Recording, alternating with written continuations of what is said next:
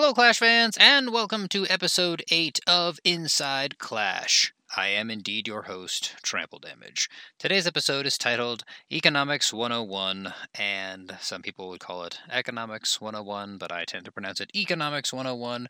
You may not know this about me, fun fact, but I also hold a bachelor's degree in economics. In addition to my degree in mathematics, I have 2 bachelor's degrees actually. No master's degree, I am a poor, uneducated soul. But today's episode, we are going to be talking about the increase in pricing on the Gold Pass, in addition to the level 130 Archer Queen. Before we wind up diving into the final segment that we always end with, our questions from the audience.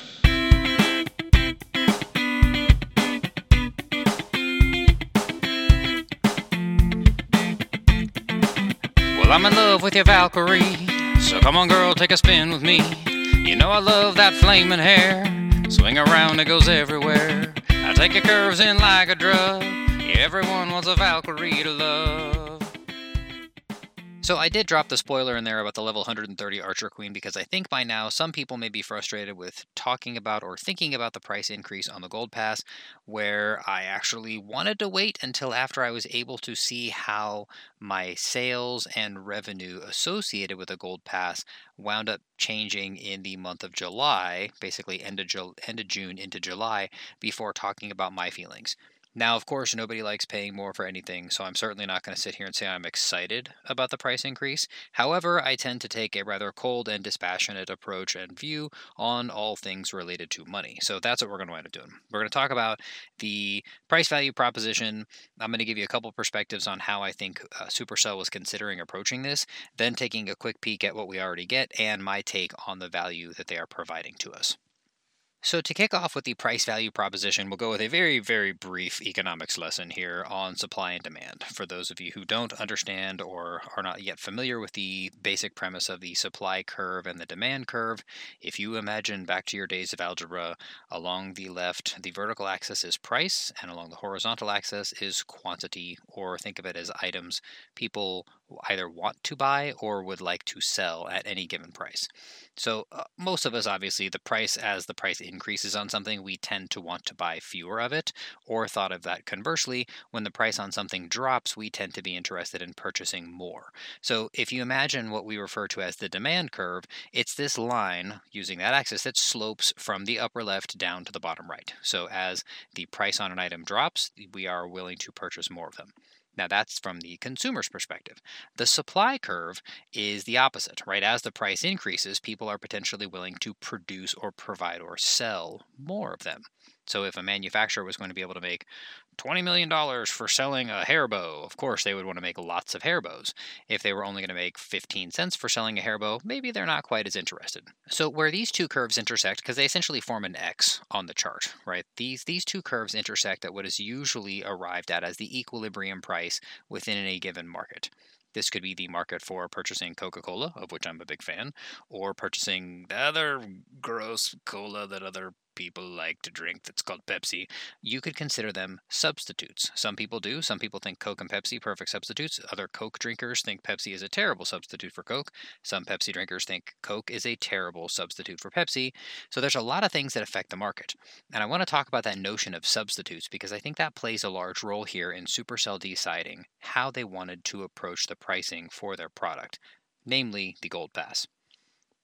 Now, when you look at something like Coke and Pepsi, Coke can't just decide to start charging $50 for a 12-pack of soda because honestly, a lot of people who like Coke would still be like, oh, well, maybe I don't think Pepsi is a good substitute, but maybe there's a Pepsi product that would be a viable substitute. Depending on the market that you live in, it might be something like Mr. Pibb. It might be something like, they renamed Sierra Mist to something else, I forget, like Sparkly Stars. I forget what they called it, but at a certain point, a Coke drinker for $5 or $6 per can would choose something else as a substitute for their Coca-Cola. Same would apply to Pepsi. Same thing applies when we look at brands of sneakers, video games, brands of clothing, different food products. It's kind of the same thing with video games, but here we're talking about something where Clash of Clans doesn't have a very obvious direct competitor. Their competitor, which I work in the gaming industry and the casino industry out in Las Vegas, and I always tell everybody our competition is literally anywhere people can spend discretionary income. That could be the movie theater, it could be the bookstore, it could obviously be one of the competitors in terms of the casinos. It could be anywhere people are spending because we don't sell food, we're selling entertainment, much the same way Supercell, through Clash of Clans and their other app games, are also selling entertainment. We are trying to compete for the last discretionary dollars. Now, for some people that have an addiction, whether it's an addiction to gambling or to Clash of Clans or to Heyday or to Call of Duty or to illicit narcotics, the first dollar I want to spend might be on Clash of Clans because I have a problem. I don't. I actually have an ability to regulate somewhat. But most people are spending discretionary income on something like a gold pass after their normal needs are met. Normal needs in terms of, like, food, clothing, shelter, that type of stuff. So when we start looking at the competitors, there are other apps, there are other video games, there are other platforms that have something that is similar to the gold pass. I play Arena, which is Magic the Gathering's online client. They sell something they call their mastery pass. It lasts for 3 months and it costs more than it's like, I think it's like $30 is what it works out to in the game in terms of in-game currency. My understanding is that games like Fortnite, and I know Clash Royale does, and I think Clash Royale's team of whoever developed their new pricing model kind of made things easier for people to digest on the Clash of Clans side. But because Supercell doesn't have an easy, obvious direct competitor, it's not like, oh, well, the shoe store across the street started charging more, and now maybe their sales didn't change, and so they're just making more money, and so I'm going to go ahead and raise prices because that's what the market is apparently willing to bear. Supercell kind of has to guess. For some people, and this is where I think it's a challenge for Supercell, there are a lot of other products, a lot of other companies, whether you're talking about going to the movies, buying snacks at the grocery store, paying for going out to dinner, everything has become more expensive. So what that means is Supercell, in this battle for trying to capture discretionary dollars, the number of discretionary dollars that people have left over is starting to decrease because we are spending more money on groceries. We are spending more money on clothing. I bought a pack of socks a couple of weeks ago, and it was like a 12 pack of socks. It was probably 45 or 50% more expensive than it was, I'm going to say, 2 years ago. So, as if I'm somebody who has limited income and I have discretionary money that I'm trying to spend on something like the Gold Pass, if my discretionary funds are being eaten up by things like purchasing socks and purchasing food, I might not be buying the Gold Pass unless I am somebody who has a lot more discretionary income, or I'm somebody who is very, very heavily prioritizing my Clash of Clans purchases above other stuff. And at that point, I think Supercell has to make the decision to say, okay, we are going to potentially lose out on sales because other people are spending their discretionary money elsewhere, or we are going to wind up having to explain to our shareholders why other companies are growing revenue and we are not necessarily growing revenue. Now, you could potentially argue that Supercell would sell more gold passes as a result of the prices on other stuff going up, but I think it's hard to believe that people charging more for socks or for groceries would have somebody go, you know what, I'd rather have holy socks and still buy my gold pass. So it is a tricky situation that I think they had to approach. And there are three perspectives on how they could have approached price increase. They could do like the people who sell my socks and just raise the price and I'm getting the same number of socks. There's no change. So they could just simply raise the price. So they go from $5 to $7. They make literally no changes beyond that whatsoever. It's a pure and simple price increase. And as we know, Supercell chose not to go that route. They opted for the second option to them, which is saying, okay, we are going to charge more, but we are also going to try to add some kind of value to that proposition so that it's not a complete loss and it's not a complete takeaway, which we'll get to that in a minute. The other option they could have had is to try to legitimately sell what our current meant, because a lot of people, they complained about this, is like it's all digital stuff. It's really easy. It doesn't even cost them anything. They don't have to manufacture anything. But the truth is, for every hero book that they give away in game, that's one fewer hero book that somebody's going to wind up purchasing later for gems or for dollars on some kind of item in the store. So they did have to be careful. They can't just legitimately take $2 worth of future revenue, bake it into the gold pass. Otherwise, they're going to wind up sort of back in the exact same boat. And again, cold business logic on this one. It would dictate that Supercell should add something that is a little bit more squishy and fluffy in terms of value, that doesn't necessarily cost them revenue-making opportunities in the future, yet still provides us as players the perception that they are trying to work with us. From that perspective, I actually feel like they did a pretty good job on this.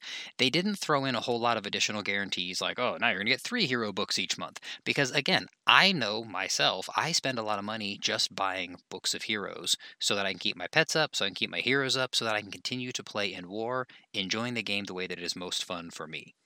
We did get the extra season bank, which at the end of the season, everybody's flush with all their gold, their elixir, their dark elixir, their starting upgrades. It's like an extra half an upgrade or an extra wall piece.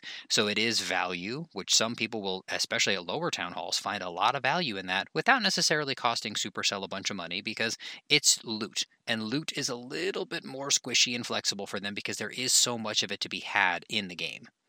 We got the builder base bank that was added. I am not a huge builder base fan. I know the majority of people on average are not like huge builder base fans. There's a lot of people that play it because they only have one base, maybe they have two bases, and it's something else to do in the game that does provide them with a level of excitement. They might not necessarily love the builder base, they might not love it as much as the home village, but it is actual legitimate value that they are providing to anybody who has an even remote interest in the builder base by adding that builder bank. That is a legitimate add in a way that probably doesn't cost them much, particularly with the new loot gaining system on the builder base.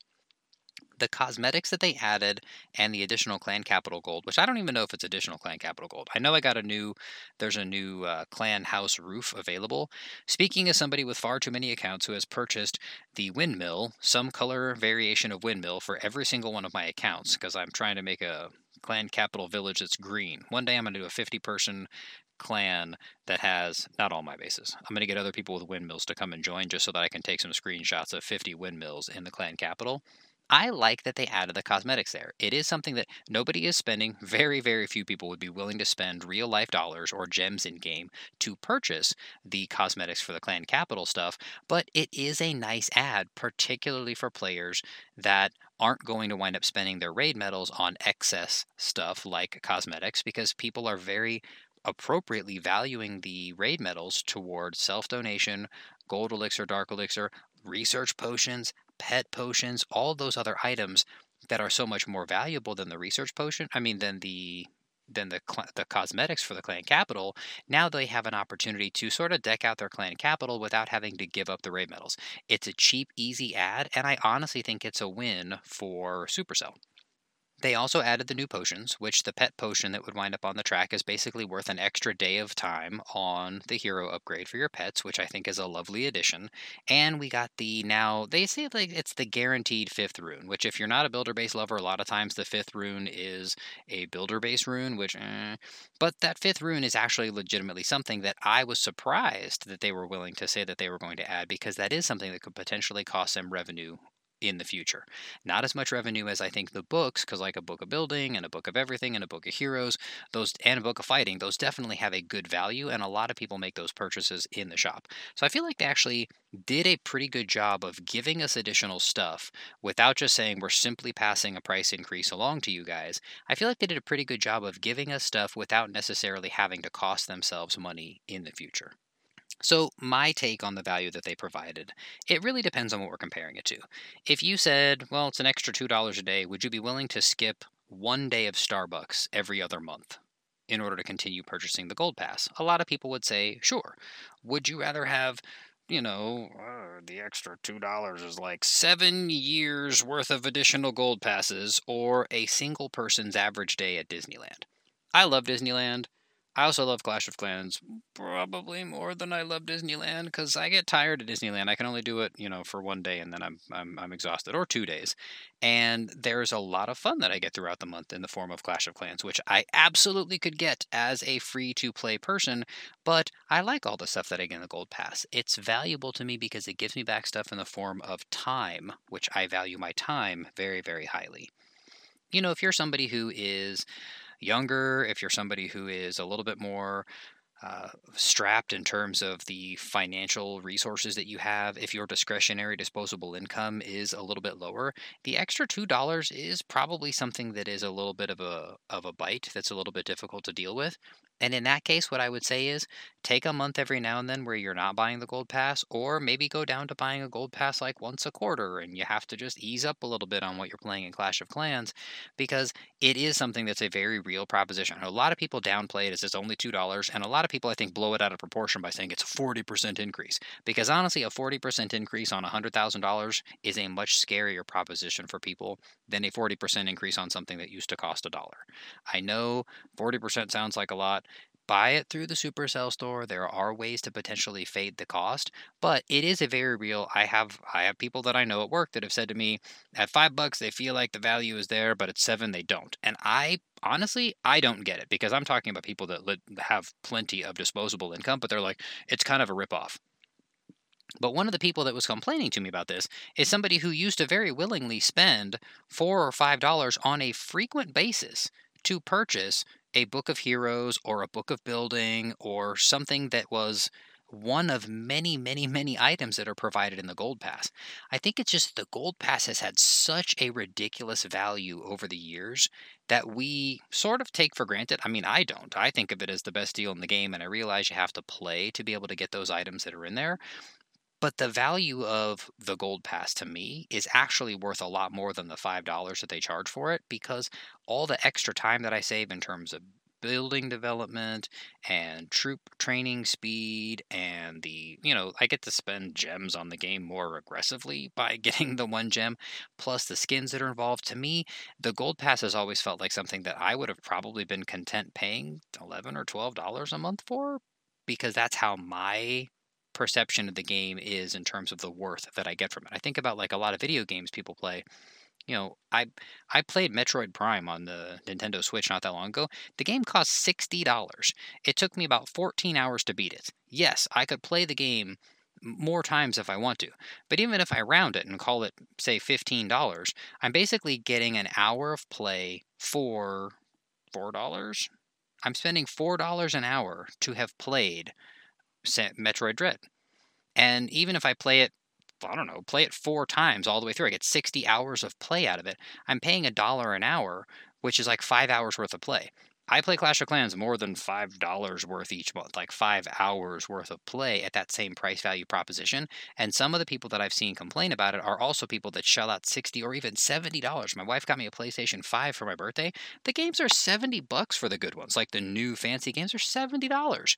To me, I don't know, the Gold Pass has a much higher value to it, but I recognize it's incredibly frustrating. I just happen to be approaching this from a much more business logical perspective of, they are a business. They recognize that their product has value on the market, and they don't know exactly how to value themselves without taking a shot every now and then at saying, do you guys think our product is worth $2 more? If enough people say yes, they stay the course, they're happy.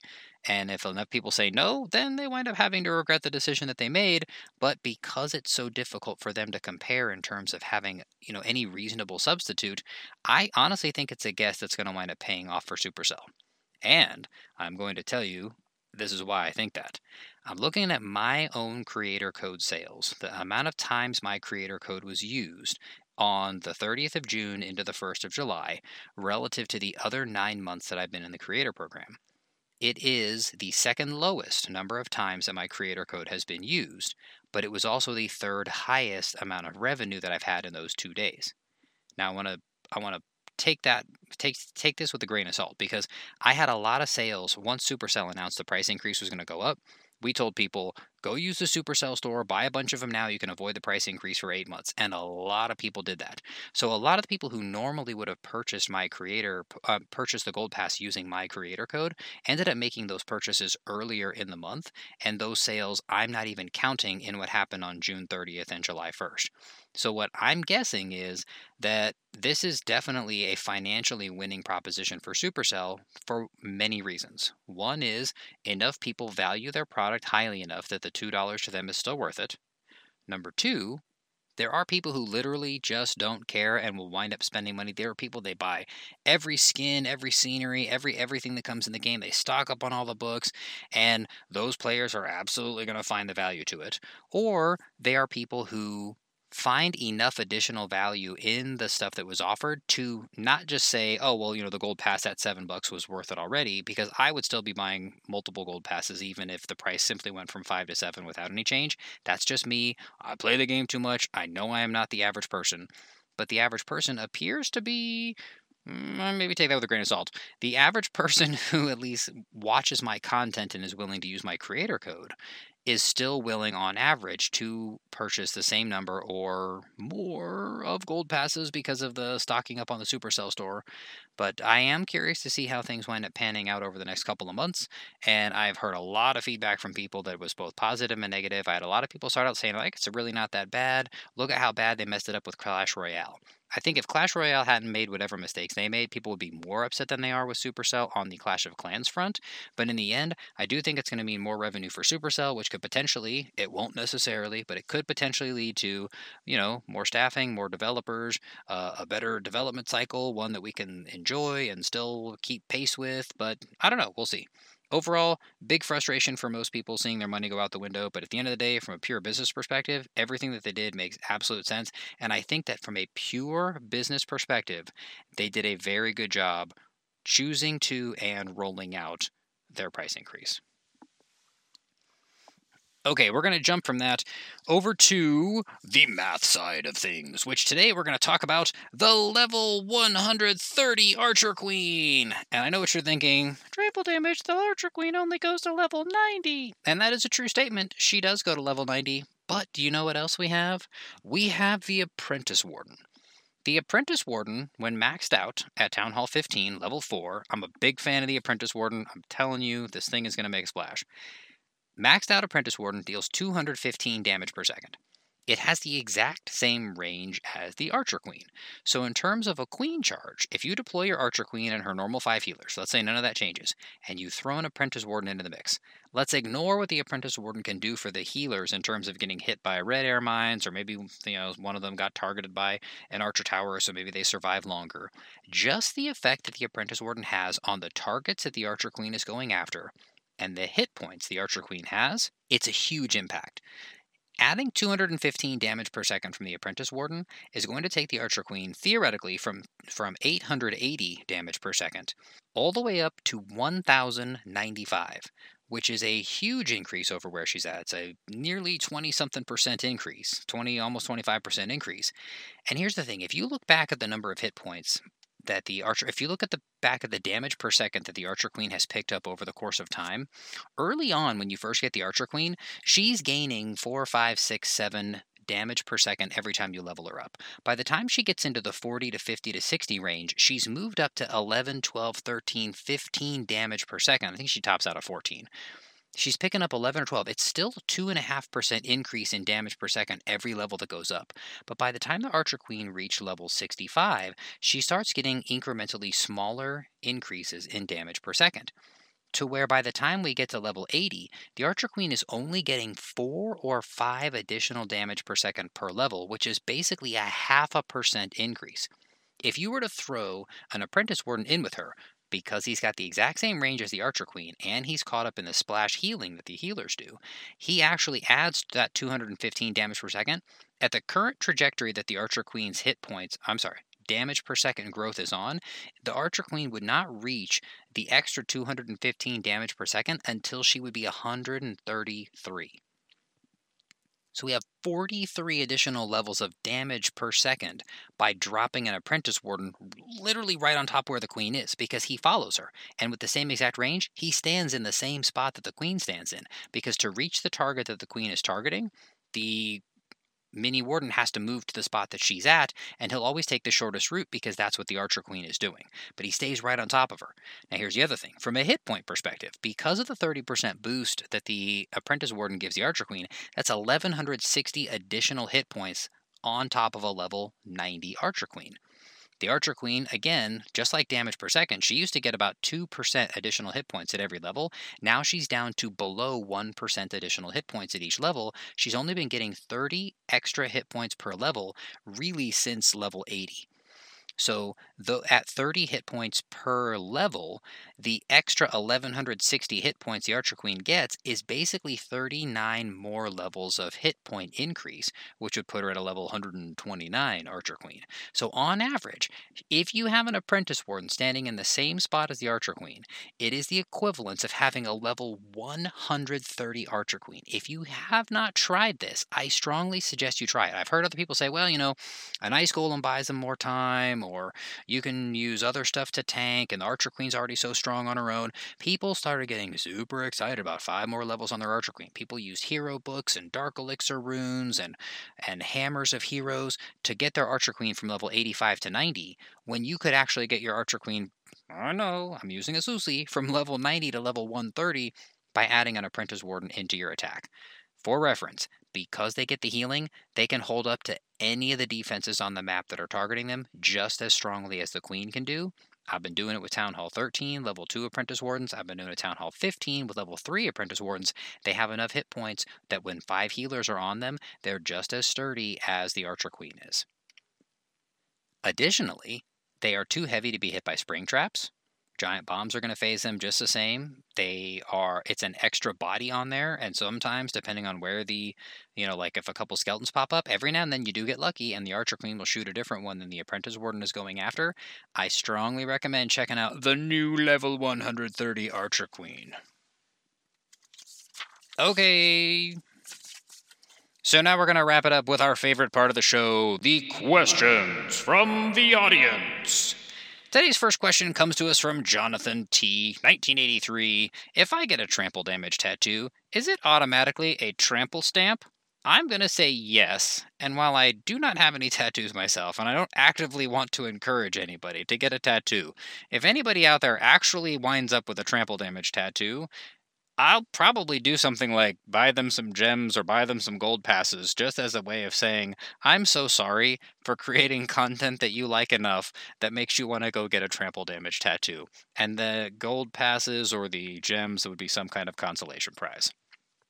A question from Magnus. If I beat you in the challenge, can I get a signed copy? So this is in regards to merchandise that my son is currently working on trying to find a vendor for me to sell merchandise for trample damage stuff. And Magnus and I were taking part in a challenge set up by Void Boy that was a race to Town Hall 10, and we literally tied. So I was on the game chatting with him, and I was like, hey, I feel bad about this. I'm so far ahead of you guys. I'm pretty sure I win automatically in 2 days. And then I went, wait a minute. Actually, I think...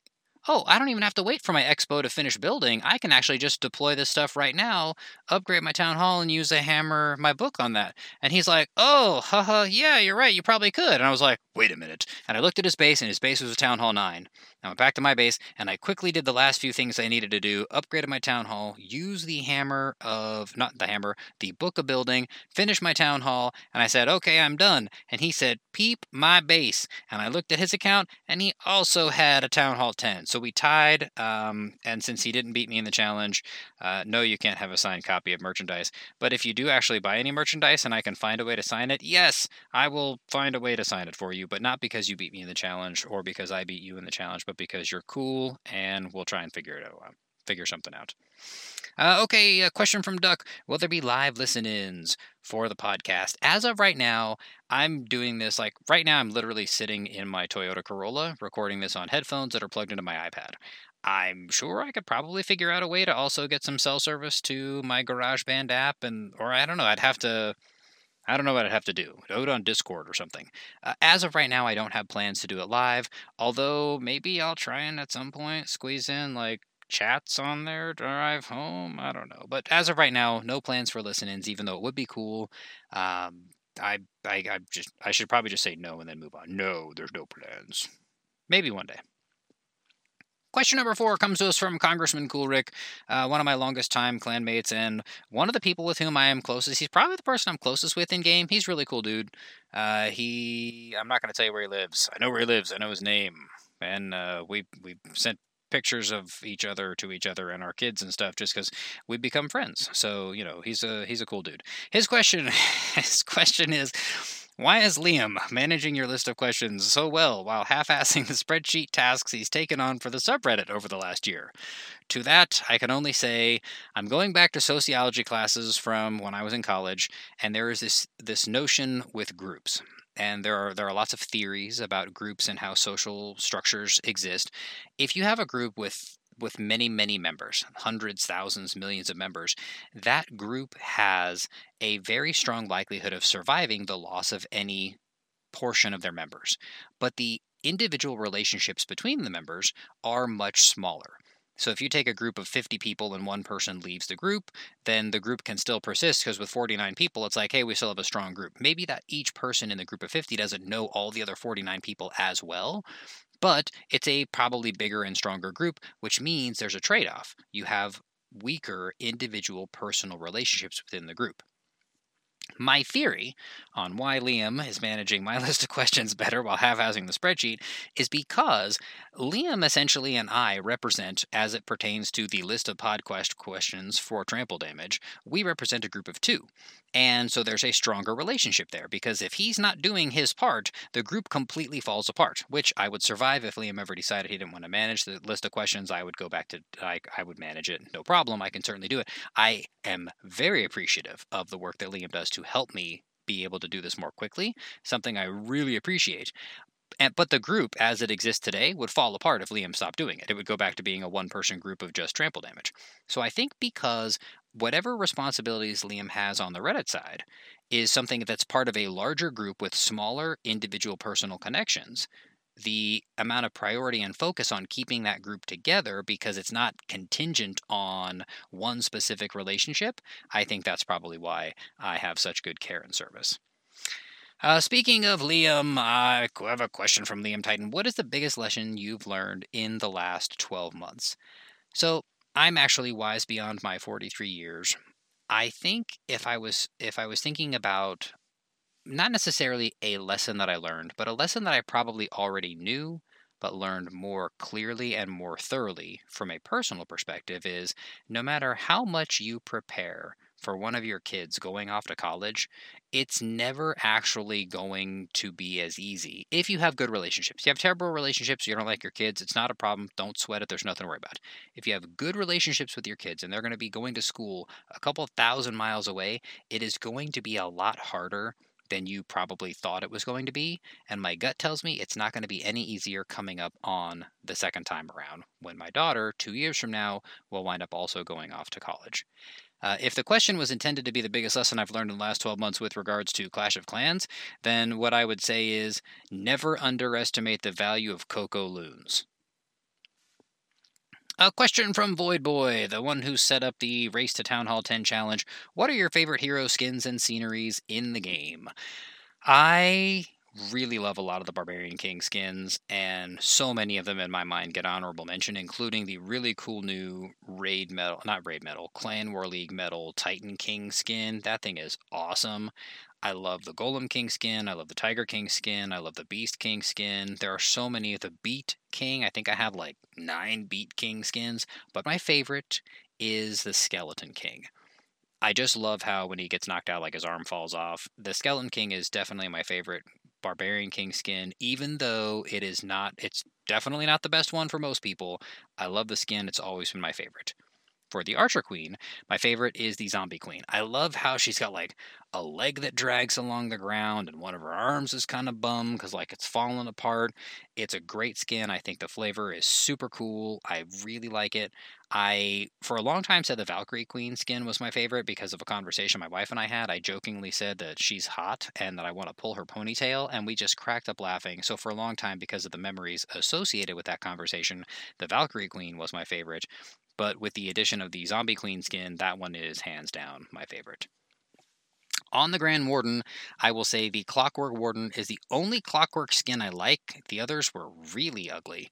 I do like the Clockwork Warden skin. It's super cool. Also a close one because there are so many cool Grand Warden skins, but my favorite Grand Warden skin is the Clockwork Warden. And my favorite Royal Champion skin is the Jungle Champion. I think it was a really cool flavor that they added. Her outfit is super cool. Plus, she throws spears, and it's kind of got this like, she's like an old school jungle based civilization. They're fighting with spears and sticks, and they're hunting with spears, and I just think it was a really cool skin. Totally like that one. My favorite scenery is the spooky scenery or the Hog Mountain scenery. The spooky scenery, I think, hands down, is the coolest looking one, but I love Hog Riders, so I also really like Hog Mountain. But if I had to pick a favorite, it would be the spooky scenery. The only thing I don't like is that the clan capital and the forge, they're like really far at the bottom, so sometimes I would miss my forge gold when I logged in because I didn't see it right away. As a pair, though, as a set, I think that Magic Skin set that they released with Town Hall 15 is by far the best set / series that they created, and I absolutely love it. I wish it had been cheaper. I would have picked it up on more accounts, but that one is really cool. And the final question for today, coming from J Bob: which hero do you recommend upgrading first when upgrading from one town hall to the next, and why? I will say this: I always max my heroes before I move on to the next town hall, which means I'm using nearly max heroes every single time I start a new town hall, because at the higher town halls, you're usually only getting like an extra 5 levels when the new town hall comes out and as you upgrade. The delta between the weakest hero at a level that was maxed from the prior and the max hero at that level, yes, it's a difference. Yes, it's potentially noticeable. But as we talked about with the Archer Queen earlier, most of her upgrades were getting 30 extra hit points and 4 extra damage per second, which means on 5 new levels or 10 new levels, you're getting 40 damage per second and you're getting 100 hit points. The Barbarian King, in raw numbers, percentage terms, I realize they're similar. In raw numbers, the Barbarian King gets the largest increase in hit points and damage per second almost every single time for every single level. So I always wind up starting on my Barbarian King. It's no longer the price of, like, we don't pay a price for the Dark Elixir to train Dark Elixir troops, but back before we had to train Dark Elixir, I always liked my Barbarian King because my armies were giants, wizards, barbarians, and archers pounding into the core to get the Town Hall and the Dark Elixir, and a big beefy a big beefy body on that Barbarian King, coupled with the highest level available at the prior Town Hall for my Archer Queen, was something that was very, very worthwhile to me, pounding into the core of a base. I will say, so my order of priority, I think of the Warden differently because the Warden uses Elixir, so I'm always upgrading the Warden right away. If I had to choose only between the Warden and the Barbarian King, I'd go with the Warden because the extra time on the Eternal Tome really does add up. But the Barbarian King is my number 1 priority. My number 2 priority is the Royal Champion because the Seeking Shield ability, when it jumps up, is worth so much. And I know that the Archer Queen's Royal Cloak is also worth so much. The Archer Queen's Royal Cloak is a beast at every single level, and the incremental damage you get is not always enough to, in my mind, make a difference to have her upgraded before the Royal Champion. So in this, I am completely weird because I upgrade them in the exact opposite order that pretty much everybody else does, who prioritizes Queen, then Champ, then Barbarian King. But I do it in the opposite order because the extra hit points on that Barbarian King, so valuable to help fade the increases in defenses that you wind up facing. And that will wrap it up for the questions from the audience for this week. And if you do want to support me, of course, use code TRAMPLE. Make sure you're following me, whether it's on Spotify or on Apple Podcasts. Make sure that you're following me on TikTok, on YouTube, on Instagram. I really appreciate the support. If you want to ask any of the questions that I will potentially answer in the questions from the audience section, you can find it on my Discord server. I will link that in the notes below. Please, even if you're not using code TRAMPLE, use somebody's creator code. The people that put in work to make content, whether it's YouTube videos, if it's the Clash Ninja tool, if it's Clash Spot, which I'm going to be talking about on my next podcast episode, these people put in so much time and effort. If you're not supporting me, please choose somebody else to support. It's another way of potentially getting back at Supercell if you're upset about the price increase. More of your money will go to somebody else who is doing this for the love of the game, or for a career that's wholly based on the support they get from listeners like us. I hope you guys enjoy the podcast, and we will check you out on the next one.